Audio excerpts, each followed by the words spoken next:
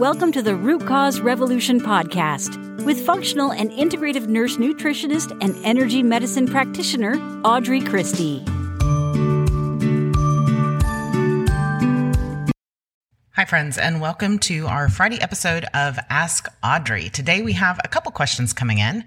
First off, I want to say welcome, and if this is your first time listening, I am Audrey. I'm a naturopath, a functional and integrative nutritionist, and an energy medicine practitioner, and I help women heal. I help you rebalance your body so your body, it activates your self-healing abilities, and your body does the good work for you.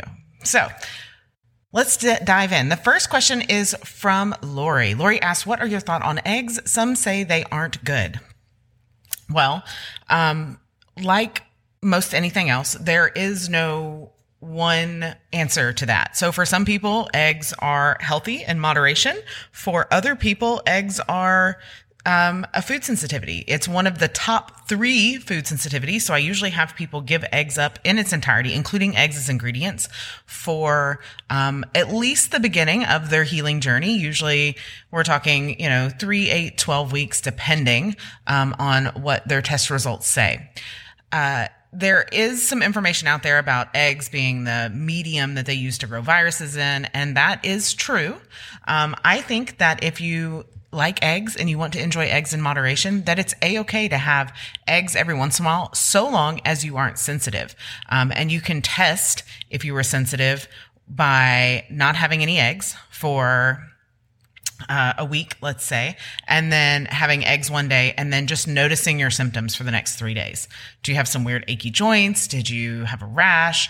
Are you not sleeping well? These can all be signs, and there are many, many more signs, but these can all be signs of food sensitivities. So for people who have food sensitivities, eggs can be best avoided. I don't think, like they've been marketed to us as a part of a healthy breakfast.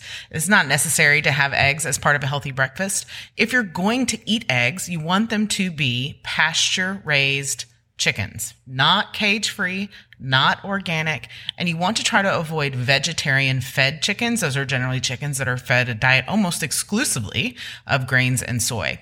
I have found for my own family and for several of my clients that if you get the right eggs, so our eggs are pasture-raised, they are able to eat bugs and proteins and whatever else, and they eat a lot of veggie scraps.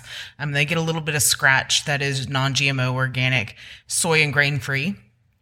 And when people eat those eggs, they don't have reactions like they do to just your standard store-bought eggs. So it's not just happy chickens make good, healthy eggs. They also have to be fed really well in order to produce eggs. Now, it doesn't work for everyone. Some people still have trouble, but it doesn't work for everyone, but that is a good start. So, Lori, I hope that answered your question. And yeah, feel free to submit a follow-up if you need to. If you want to submit a question to be answered on air, just head over to audreychristie.com/question, and we will add it to the list. All right, next question, and this is from Anonymous, and it looks like it's 2 questions kind of broken into one. Do you have to soak oats with lemon or apple cider vinegar, or will filtered water alone be enough? Is it better to soak and sprout oats or just soak? Well, Anonymous, that depends on what you're trying to achieve. If you're just trying to break them down a little bit, you can certainly soak them in lemon or apple cider vinegar. I would buy gluten-free oats that are quick cooking, and those have already been soaked enough. Oats can be easily cross-contaminated with things. They can also, they're also a heavily sprayed crop. So you want to make sure that you're buying organic when possible. Otherwise, you can use lemon or apple cider vinegar or filtered water. Any of those would be enough to soak. I would not necessarily sprout oats unless you're being really, really careful, because sprouted oats, can be contaminated very, very easily with mold and mildew and bacteria and different things. So I would use caution. Our third and final question, also from someone who submitted it as anonymous, and that's totally fine. You guys can submit at audreychristie.com/question. You can do that as, anonymously, or you can leave your first name, your first and last name, however you prefer. And Anonymous asks, is it best to be dairy-free or consume raw milk?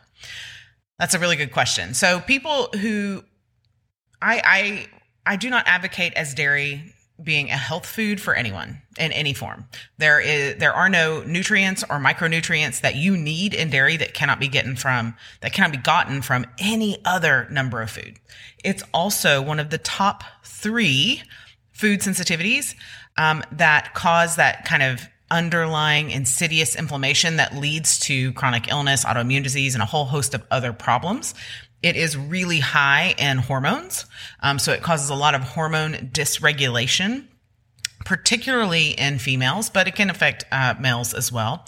And so a lot of people will come out and say, well, no, just don't buy it from the store. Like, that's fine. We'll get raw milk. Raw milk has the the enzymes in it that allows you to digest proteins, to digest the casein in milk.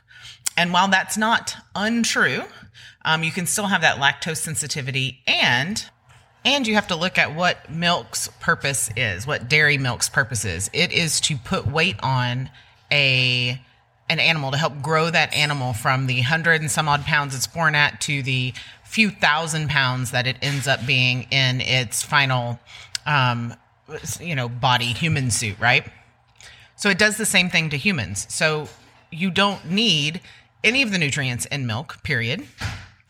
If you prefer to have milk as a treat, I would advise you to use something like goat's milk. There are so many good plant milks on the market. There really isn't any reason for a human to be drinking cow's milk.